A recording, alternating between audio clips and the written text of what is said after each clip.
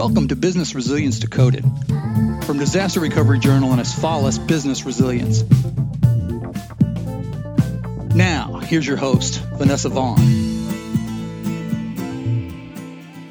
We have a great guest lined up for you today, speaking on the topic, the importance of emotional intelligence in crisis management. So let's jump right in and meet our guest, Keith Frederick, the head of organizational resilience at Duke Clinical Research Institute at Duke University. Keith, thank you so much for joining us. Oh, thank you, Vanessa. It's a pleasure to be here. So Keith, can you tell our listeners a little bit more about you and get into this industry? Sure. I've been in the industry about 30 years. I've been in leadership and consulting roles in areas such as emergency preparedness, crisis management, continuity, safety, compliance, enterprise resilience. And I've worked in a lot of different industries. I've worked in academic, commercial, healthcare, government, and research. And I have a prior background in public safety, particularly law enforcement and fire EMS. I've been responding to disasters a better part of my career and doing lots of planning and response. You've touched a lot of areas across the entire industry. I'm excited about this conversation today.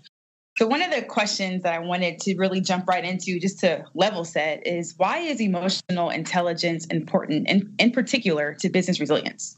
You know, many of us, whether we recognize it or not, struggle with this idea of emotional intelligence. So let me first start with beginning by defining what emotional intelligence, or EQ, is. It's the ability to monitor your feelings and those of others and to use that information to help guide your thinking, behavior, and relationships. It's very important to business resilience because of the challenging and stressful situations that leaders and response teams are placed in during business disruptions, and of the importance of people being able to work harmoniously through a crisis. You know, having emotional intelligence really makes a great difference in the workplace, whether it's in the day-to-day situations or immediate crisis. People with higher EQs have greater mental health, job performance, and resilient skills. So what are some of the emotional triggers that you've seen people deal with when they are working through or managing a crisis? You know, there are lots and lots of emotional triggers that can cause an individual to get angry, get needy, shift blame, shut down, withdraw, or even act as an overly people pleaser. During business disruptions or a crisis, there are three emotional triggers that come to the forefront of my mind. The first is the effect on the individual or their family who might be experiencing anxiousness or fear because of inadequate family preparedness planning, especially when one of the spouses have a response obligation to their employer during a crisis or disaster that might remove them from the home environment for an extended period of time. The second is someone who gives you a disapproving look or discounts or ignores your ideas or suggestions. And then thirdly are the interactions that we see between incident response teams. You know, they're not always perfect. For instance, someone on the team or in a leadership position being openly judgmental, critical, or maybe even undermining an individual's response actions don't fare their well. Crises can be complex and evolving, and this type of behavior can really undermine a swift recovery process and really have future impact on the response team's interactions as well as their ability to collaborate. What would you say are some of the skills necessary for those that are in a leadership position as well as professional practices?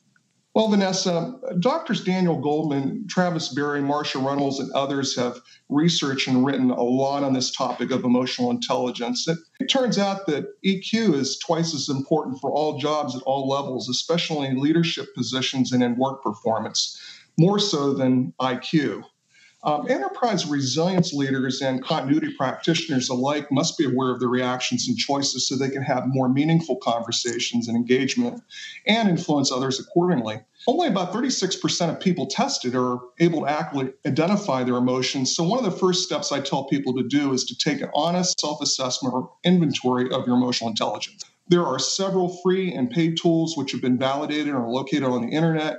Some of the tools, for example, for our listeners are the Institute for Health and Human Potential, Mind Tools, and Psychology Today.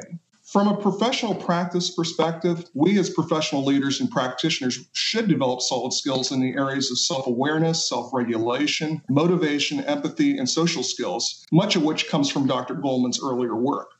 I can definitely see the value and the importance of it, especially as we think about the workplace and us working with different types of people.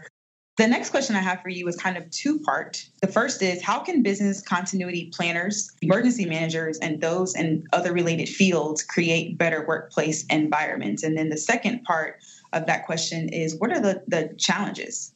To best answer it, I'd like to start with the issues that are facing many organizations, and that's the decreased engagement, stress, and workforce disruptions that we're seeing today. On an average, there's about 300,000 working days that are lost each year in the United States due to absenteeism and stress, and that's probably grossly underreported. A number that really impacts our planning, response, and our workforce resilience capabilities. As I see it, most managers and leaders are not trained in emotional intelligence. So conflicts can easily arise when people passively avoid problems, get angered, or even easily rattled because people lack the skills and emotional intelligence needed to initiate a direct yet constructive conversation. Leaders and staff must be aware of their reactions and choices so they can have more meaningful conversations and engagement, and also be able to influence others accordingly. So I think that HR and organizational learning play an important role in training leaders and workforce on this topic. Relationships and collaboration are really key to building resilience within your organization as well as within your leadership group.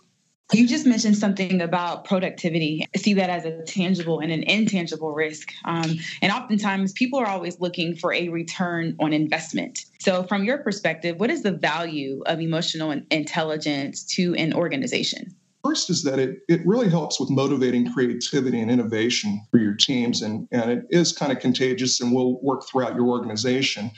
The second is that it encourages and supports team-based shared actions. Third is that it gets and retains the brightest and best of the best. And lastly, the last two things are it helps keep conflict healthy and productive. And when you can manage stress for yourself and others, you have greater outcomes. And the value is very strong for the organization. So you just spoke a little bit about this, but what's the desired outcome of emotional intelligence? For organizations today who believe in the concept of enterprise or organizational resilience, what this does is it creates resilient teams and organizations.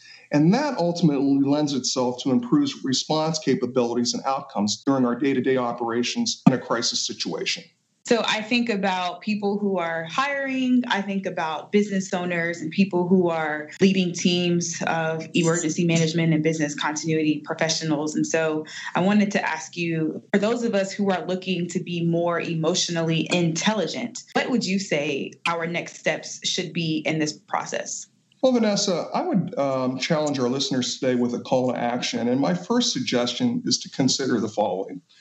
Think about tracking your emotional states for 2 to 3 weeks. And second is start asking yourself what is triggering each state or the way you react to situations. Third is that you identify the most common triggers of emotions that drain you. And then for the fourth being for about a week, try to notice what these 3 triggers are that are driving your emotions, thoughts, and behaviors. My second main suggestion is that you focus on your relationship management. And some of the tips really are common sense.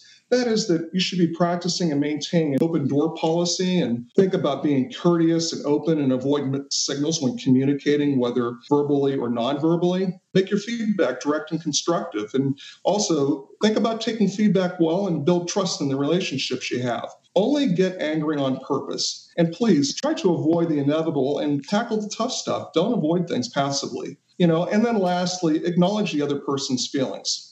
The third main thing that I would suggest is that people take a deeper dive into EQ by learning more about it in its proper application, particularly in the areas of self-awareness and self-regulation, motivation, empathy, and social skills. Some of the best books I would suggest to our listening audience are Goldman's work, which is Focus, the Hidden Driver of Excellence, Dr. Bradbury, Emotional Intelligence 2.0, Dr. Reynolds, Outsmart Your Brain, which includes techniques of relaxation, detachment, center, and focusing. I think these will help you inside and outside of the workplace more deeply and help you understand emotional intelligence by learning techniques that will help you better know yourself, and manage your relationships with others. Ultimately, this is going to impact your effectiveness as a leader, motivation, and engagement.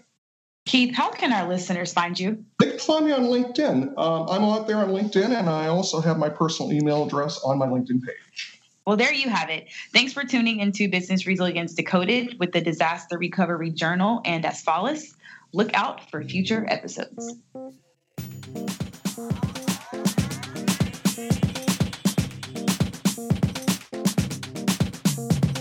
Business Resilience Decoded is produced and edited by John Seals. For more information, visit drj.com/decoded and asfalisadvisors.com/decoded. Write to us on Twitter @drdecoded.